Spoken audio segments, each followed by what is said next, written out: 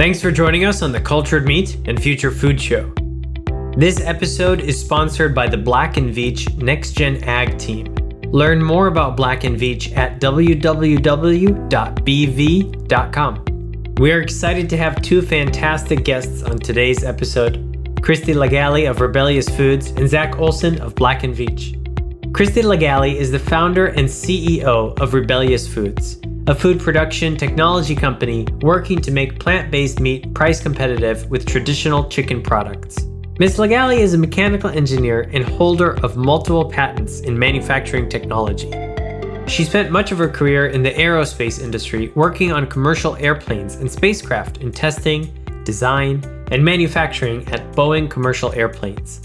Previously, Ms. Lagali served as senior scientist for the Good Food Institute, uncovering the technical barriers in the development of plant-based meat and clean meat, also known as cultured or cultivated meat. Ms. Lagali holds a bachelor's degree in organizational psychology and mechanical engineering and a master's of science in mechanical engineering. She is also an active member of the National Women's Political Caucus of Washington, a co-founder of the Humane Voters of Washington, a political action committee, and serves as a Washington State Council member for the Humane Society of the United States. Also joining us on today's episode is Zach Olson. Zach is part of the Black & Veatch Growth Accelerator, which drives smart, rapid, and profitable growth, discovers opportunities, and challenges convention. He is a co-managing director of the Growth Accelerator's Next Gen Agriculture business, and currently leads that engineering team. Throughout his career, he has been involved in projects that require developing initiatives and cost-effective solutions in close collaboration with the end client, particularly pertaining to energy performance improvements. Let's jump right in. Thanks for joining us on the Future Food Show. We're excited to have two guests on today's episode. Christy and Zach, I'd like to welcome you to the Future Food Show. Thank you so much for having me. Yeah, Alex, it's definitely a pleasure to be here with you. To get started, please tell me a little bit about your companies. What does your company do, and how does it fit in the world of future food technology? Yeah, so my company is Rebellious Foods. We actually operate under the corporate name Seattle Food Tech, and that differentiation of names, or having two names, really reflects the type of work that we do at Rebellious Foods and Seattle Food Tech. We are a manufacturing production company that makes plant-based chicken products for both the food service and the CPG market. We also operate a facility that includes a research and development lab where we're trying to build a new production system to bring down the cost of making plant-based chicken, and using what we know as an actual food manufacturer to essentially change the future of plant-based meat production through innovative new manufacturing technology. Yeah, and so my company is Black & Veatch, and we are a global engineering and construction company that has market focuses in many different areas. But my team specifically focuses on engineering and construction support for emerging food technologies, such as plant-based meat, and really helping to support the commercialization journey for future food type companies as they scale their products to larger and larger market. I'm definitely excited to dig in a little bit deeper later on this episode to see when these Rebellious Foods nuggets will be in retail stores or on the market if they're not already. But first, let's step back a little bit and maybe start with Christy. What's your background? And when did you really start thinking about starting Seattle Food Tech or Rebellious Foods? Yeah, thanks for the question. My background is actually in mechanical engineering. I spent most of my career in the aerospace industry, working on both spacecraft and aircraft, and most recently at Boeing Commercial Airplanes. At the time, I cared a lot about, and still do care a lot about, social justice issues surrounding meat production, whether that be human health, animal welfare, environmental justice issues around large-scale meat production. And I, spent my free time basically trying to help in advocacy roles for those issues, while at the same time working as a mechanical engineer at Boeing or at my previous positions. I really felt like I needed to find a better way to incorporate my engineering skills into what I saw was a massive problem in the meat industry, that we really didn't have a way to make alternatives in some kind of really high volume fashion. And so for reference, in the United States alone, the US meat industry produces almost 107 billion pounds of animal-based meat.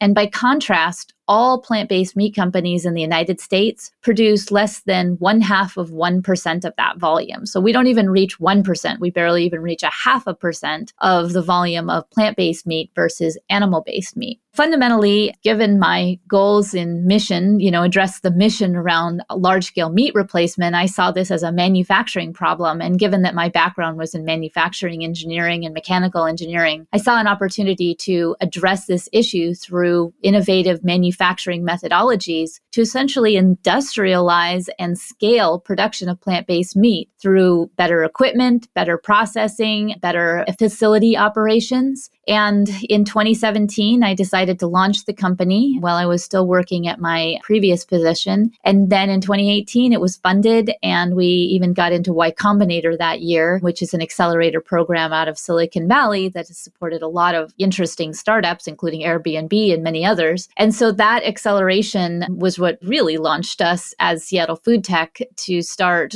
not only making really good plant-based chicken products, but using what we know to start developing innovative new production equipment and methodologies around making plant-based meat. And we've been at it ever since. Great. So really engineering and kind of building for scale has been something that was really there from day one. Would you say that? Absolutely. And this is where I think we are very different than other plant-based meat companies. It is hard enough to develop a really good product and get it out to the market, whether that even be the food service market or the CPG market, or in our case, as a result of the pandemic, we now do both. But we really felt like it wasn't enough to just do that for breaking into the chicken market. If our true competitors are the products of bread-battered fried chicken products like chicken nuggets, patties, and tenders, making them in minuscule volumes just doesn't even move the needle in terms of impact. And as a result, the company that I started, Seattle Food Tech, and still run today, is really intended to really move the needle by taking what we know about manufacturing these products and taking it to a whole new level so that we can bring down the cost, increase the volume, and allow for much higher quality products through innovative manufacturing methodologies and equipment. Great. That's super exciting. And I think it definitely makes a lot of sense. I want to circle back to that. But first, Zach, I want to learn more about your background. We started chatting about future food and cultured meat back even before CMS 2018. Tell us about your background and how the Next Gen Ag team at Black & Veatch operates. Yeah, sure. I'm actually an electrical engineer by training and worked at Black & Veatch, what I call kind of one of our legacy or core businesses around, actually it was in the wastewater treatment industry for the first bulk of my career. And Black & Veatch is, as a company, as a 100-year-old company, is really focused today on how do we drive innovation in the engineering and construction space. And through some of the innovation programs that the company is running, we were able to take a small team and, for lack of a better term, pilot this idea of how do we take the skill sets that we have and focus them on improving sustainability in industries that reach beyond what we've traditionally done. So that's kind of how our team got started. And it was a slow evolution. Our initial focus was on controlled environment agriculture and vertical farming as the first technology that we saw in the future of food that could be positively impacted by our thinking around how do you engineer and construct systems at scale that ultimately take like large capital programs, and thinking about the kind of ecosystem of scale requires the built environment, and the built environment needs to be appropriately designed for the ultimate outcome that you're looking for. And those are core skill sets of our company. And so from our standpoint, it was looking at how do we improve sustainability in an arena or a facet of the ecosystem that again, we hadn't traditionally looked at. And so that's really was the genesis of the future of food. And so since then, we've really looked to build our team with the right skill sets around traditional food and beverage manufacturing understanding, so that we understand things like sanitary design principles and the nuts and bolts of what is required to build a food manufacturing facility that meets all of the requisite standards, but also helps companies operating at an early scale and early in their kind of commercialization journey scale up to the point where they can compete and can impact the market from a volume perspective. One thing that I really found interesting was when food tech companies can start working with Black & Veatch. So maybe Zach, tell us at what stage is preferred for a food tech startup to start talking to Black & Veatch or maybe working with you. And then Christy, it'd be great to learn when you were thinking about engineering and construction on a larger scale or when you connected with folks like from Black & Veatch. Yeah, so from my perspective, we've designed our team intentionally to be able to engage with companies, maybe, let's say, even earlier in their kind of commercialization journey than what I consider some of our competitors. We really look to get involved as early as possible with companies as they're even planning their strategy, right? Are you going to co-manufacture? Are you going to have your own assets and manufacturing facilities? Is there a hybrid, right? If you produce a plant-based ingredient and a finished product, maybe there's some portion of that gets co-manufactured and some portion of that you control the process. And so we really try to and want to engage as early in that process as possible, because what I think we found by and large is there are many companies in the space that don't have a background in capital program developments and building manufacturing facilities. So in some regards, there's an educational curve that I feel like we can help walk alongside as a partner to our clients in understanding what that process even looks like and how to accomplish their ultimate goals. Yeah. And just adding in there, we met Zach and his team a little more than a year ago. I believe it was at the Good Food Conference when it was still in person. And was really impressed by the fact that they were so willing to work with us, especially given our small stage. And at the time, we were just about to sign with our new facility in West Seattle. So we were excited to meet with them. And also, it's not easy to find an engineering company that both knows what they're doing and is willing to work with a small company like ours. And so one of the benefits of working with Zach and his team at Black & Veatch was that they understood the value of what we were trying to do. And that in and of itself definitely made it possible for us to go forward really with some really big moves, such as getting our own facility pretty early on in our process. I believe it was Zach and his team who came and helped vet our facility to make sure it was the place that we wanted, given that we had to sign a 5-year lease for it. And then later on helped us and is still helping us put in our new bread batter fry automated production line, including all the control systems and things like that. So engaging with a company that really understands our problems, but also understands that we're still tiny and we still have limited budget and we're operating off of venture capital funds is definitely a unique quality and an absolute necessity for a company like ours, who, as Zach said, doesn't always have all the expertise. We employ a lot of engineers and we employ an operations team as well as a research team, but a lot of that is not focused around necessarily the expertise that a company like Zach's brings to the table, which is, as he mentioned, larger system and even building level expertise, as well as the expertise that we need for what we're working with them on right now, which is automated line installation and selection and commissionings. There's a lot that goes into that. And if you are a company that's using a contract manufacturer, maybe some of that is behind the scenes. But for a company like ours, where we really needed to understand every aspect of the production process so that we can innovate around it and also incorporate our innovations into a pilot line, working with a patient guide like Zach and his team was important for us to do that. It was absolutely mission critical. In fact, that ability to find somebody to work with us on that, like I said, is mission critical, because otherwise we would not be able to take our vision for better, faster, higher volume production of plant-based meat to a whole new level. That's exciting. And seems like a very cool facility to tour. Definitely. So I'm going to ask you about the distribution model in just a second. But before I do, I want to quickly go back to the brand. So Seattle Food Tech versus Rebellious. Is the company now completely operating under Rebellious, or is that one product line?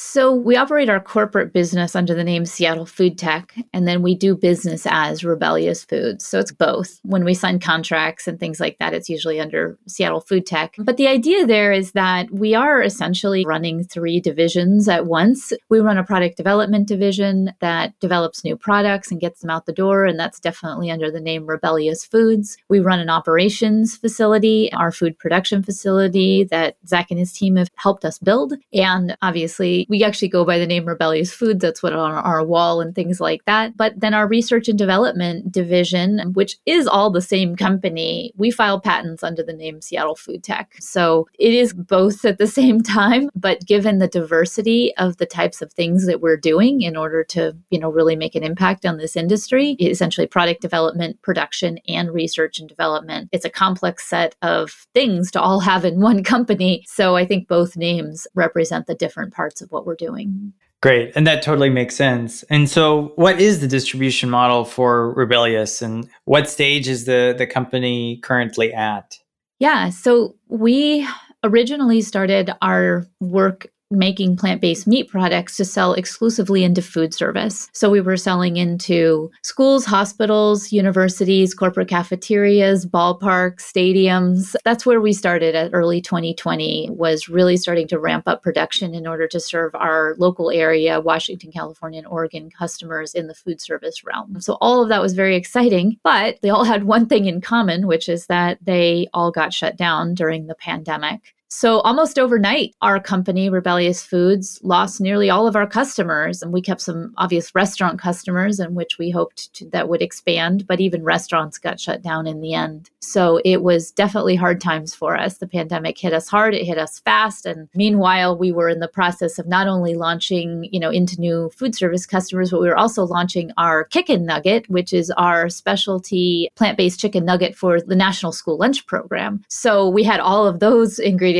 in our warehouse ready to go out to about 100 school districts in the Midwest. And that, of course, got all shut down. So we had to quickly pivot over the course of April, May timeframe. We quickly transformed our team and our production to start serving consumer packaged goods, or the CPG market. We launched with our food service products, putting them in bags for the consumer packaged goods. We had a bag made, like a pretty bag that we used for just a limited time offer, because we knew that probably wouldn't be the bag we have long term. And so it was all very fast and furious. And by the summer, we realized, and as a lot of people probably realized pretty early on, this wasn't going away anytime quickly. This is a long-term commitment that we're going to have to swap into a new market. And so we really committed to the CPG market and started a new line of products: chicken nuggets, patties, and tenders, a new Rebellious chicken nugget, and then a Rebellious tender and a patty. We organized ourselves to get a better, more beautiful packaging that would serve the mainstream CPG market. And on February 1st this year, we launched that into about 20 to 30 grocery stores in Washington, California, and Oregon. So it's out there. You can also get it online at GTFO It's Vegan, which is an online retailer that can go nationwide. But for the most part, it's in retailers in Washington, California, and Oregon. So brand new products out there in the middle of a pandemic.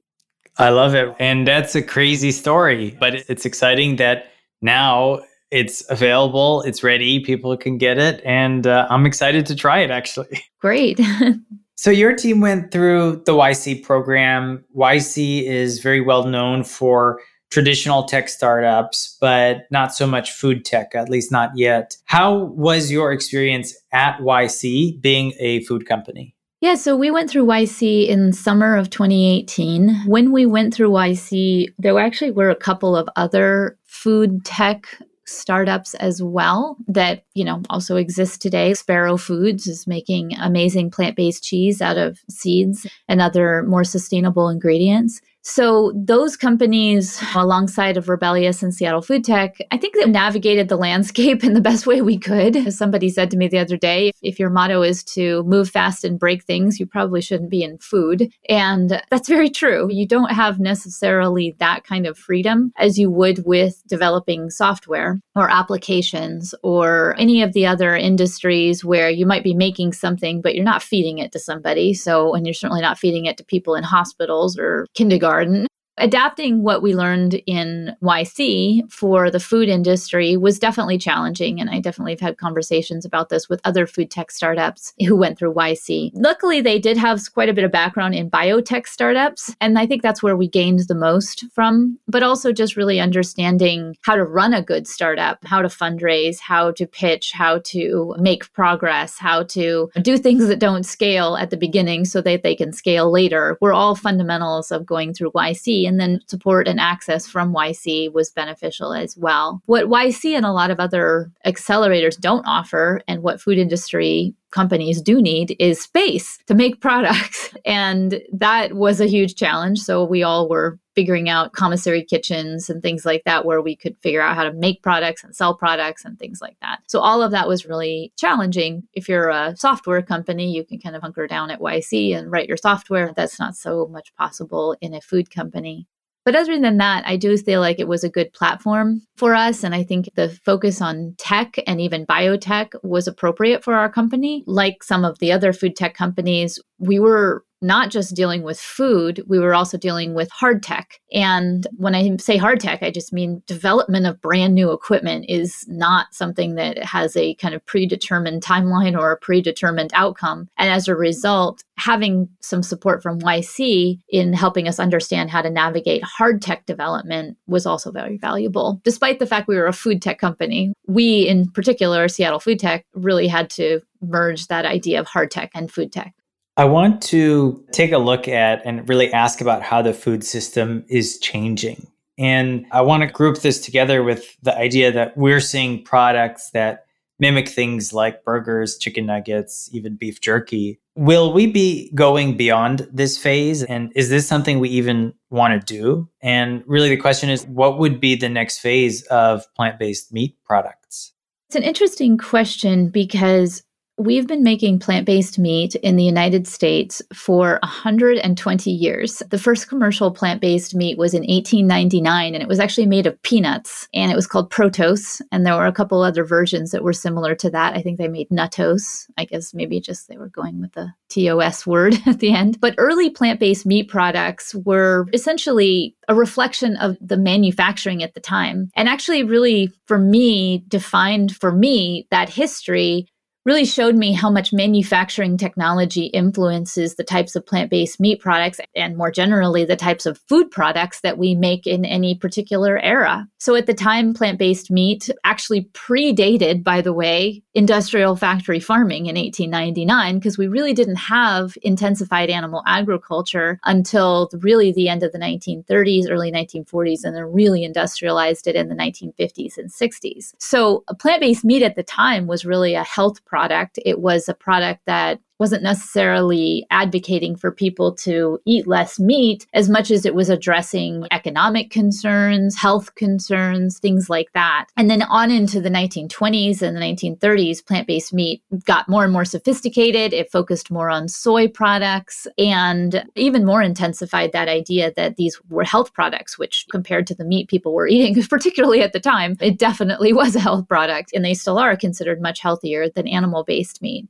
So where I see the food industry is really trying to understand the arc of progress from the 1899 timeframe, where the products we were making were, like I said, a reflection of the manufacturing capabilities at the time. And they were also a reflection of what meat we ate at the time. Now, we make a lot of plant-based burgers today because we eat a lot of burgers today. And we want to make a lot more plant-based chicken because we eat a lot of chicken today. In fact, in the United States, we really only eat 3 animals and some turkey. But the vast majority of the 107 billion pounds of animal-based meat is just 3 animals. And as a result, it isn't too much of a surprise that the plant-based meat industry is trying to replicate the biggest segments of the meat industry. However, to answer your question more specifically about are we going to see products beyond that? Absolutely. When it comes to tracking meat in the United States, the USDA tracks land animals. So I do believe that the next big push in plant-based meat has to be essentially replacing the voluminous amount of fish products that we eat, which are not tracked in that 107 billion pounds of animal-based meat. I think that what we do in the plant-based meat industry not only tracks, obviously, what consumers are eating in the animal-based industry, but also our ability to actually replicate things like crab or tuna or even chicken. I think definitely things like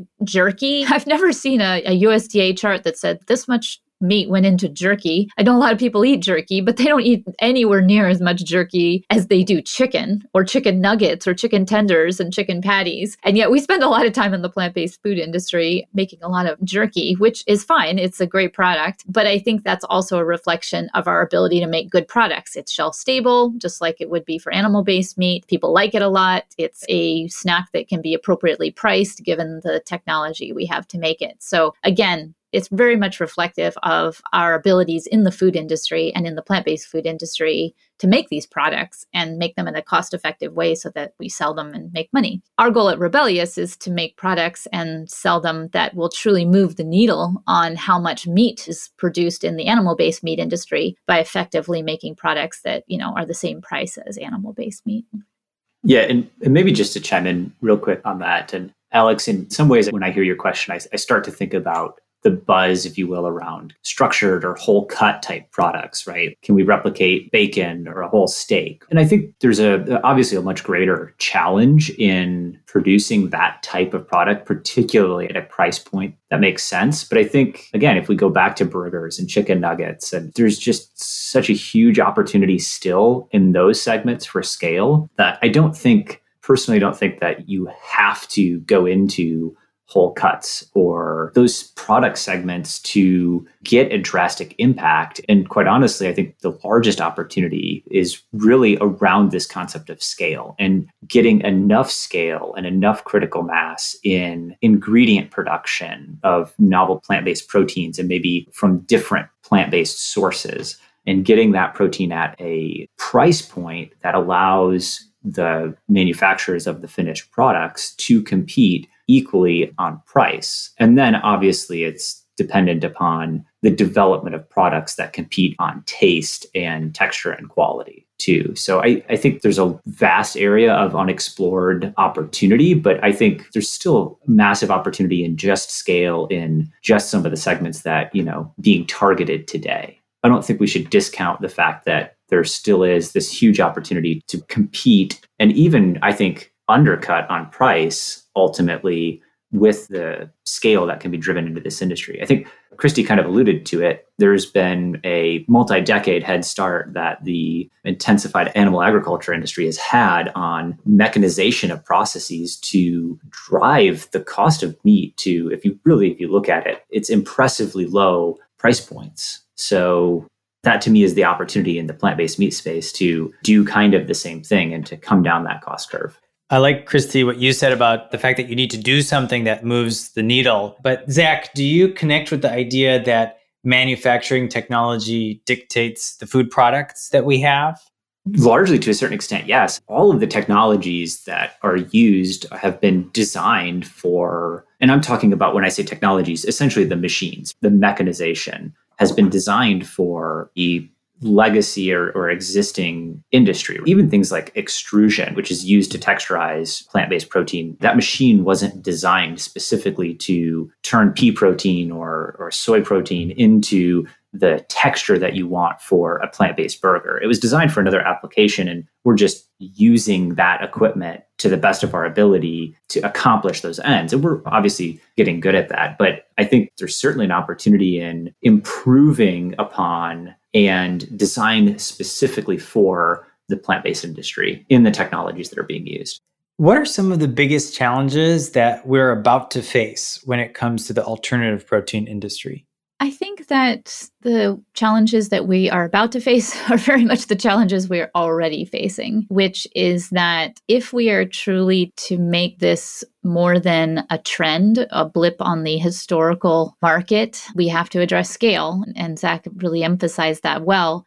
And that is the challenge. That is the biggest challenge of the plant-based foods industry going forward. I feel like we have enough wheat and soy to make a lot of plant-based meat should we decide to direct it in that way and effectively build infrastructure to make enough products to, bring down the cost, to develop enough better methods and equipment to bring down the cost. We've got a good supply chain, but it could always be better. But I think that the biggest challenge is the challenge that we've been talking about here today is better manufacturing, better facility and facility operations, and designing that for what we are trying to do. And I saw an article recently about the 3 millionth chicken shackle that was made by a company in Europe, I think, or maybe it was actually here in the US. And they were really touting how exciting it was that this chicken shackle, which is what they hang the chickens from when they're about to slaughter them, was just such an innovative tool at the time because it essentially allowed them to kind of line up the chickens upside down and kill them very quickly. And that in and of itself really showed that they were solving the problem of industrialization. And now, after all of these years, they've made so many of them, even though these are reused tools over and over again, that they were celebrating a huge milestone.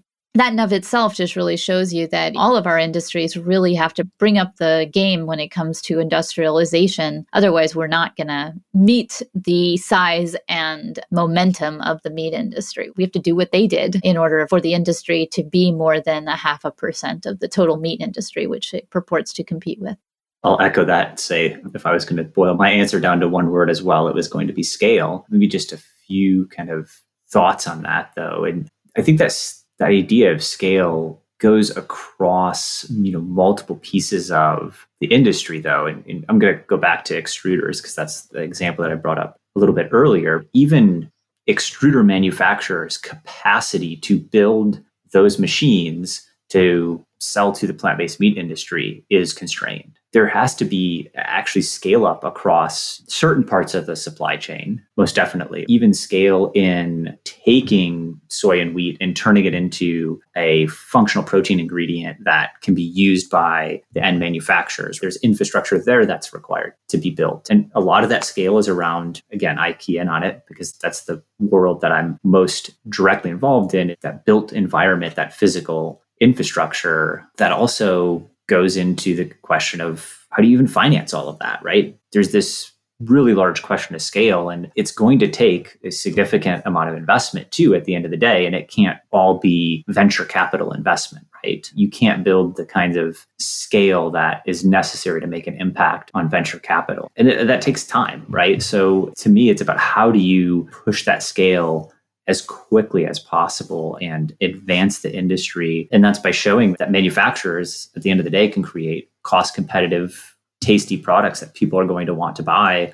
And they're going to want to buy them instead of the frozen chicken nuggets maybe that they bought for 10, 15 years. It's a complex challenge, I think, to solve, but I think scale is really going to be the biggest barrier. I'm imagining a countertop extruder that's the new bread maker of 2021. Maybe we'll see it.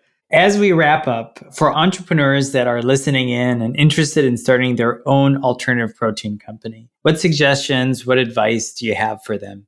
I think my best advice from our experience starting and operating Rebellious Foods is try and try again. There's nothing magical about what we've done. There's no overnight success. Everything that we have been able to achieve to date happened because we put one foot in front of the other. It failed sometimes. We tried again and we tried again and we tried again. And I think that's where some entrepreneurs do start to get frustrated, is that when their original idea doesn't pan out, that somehow they just walk away from it. That's not the point of entrepreneurship. The point of entrepreneurship is to address a major social justice problem or a major economic market problem. And as a result, you have to really keep your eye on the ball to that bigger mission when it comes to starting a company, because how you get there is going to change even if you don't want it to. And there could be a global pandemic or something crazy like that. And it's never going to be the path you think. So you have to be willing to try and try again. And that's not just over the course of a year or a month or a week. It could change within a day. And we often say at Rebellious, more things can change in a day than in any other company in the world, because it often feels that way. And maybe it is because my team went through a global pandemic and had to shift our entire existence to another whole market. But that adaptability is what matters in the entrepreneurial world.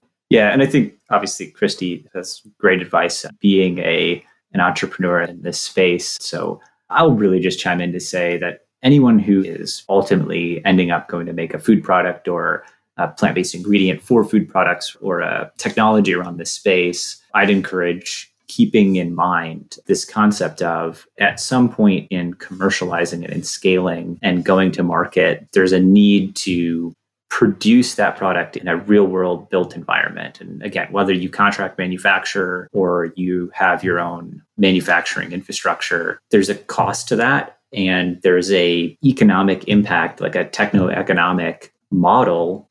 I think if you neglect to consider the implications of making that product at scale and what the unit costs and including your capital and your operating expenses and everything like that are, you can have a great product, but you also need something that can meet the constraints of the market. So I'd say not neglecting that and making sure that you consider how to go from the lab or the test kitchen or wherever you're working on your initial product to the real world is a really important step. You can get in touch with Christy and Zach on LinkedIn and learn more about Rebellious Foods at www.rebellious.com. That's REBELLYOUS. And learn more about Black & Veatch at www.bv.com. Christy and Zach, thank you so much for being with us today and sharing your insight on the Future Food Show. Thank you so much for having me. Yes, thank you, Alex. It's been a pleasure being on your show. This is your host, Alex, and we look forward to being with you on our next episode. This program was produced by H Media. We'll see you soon.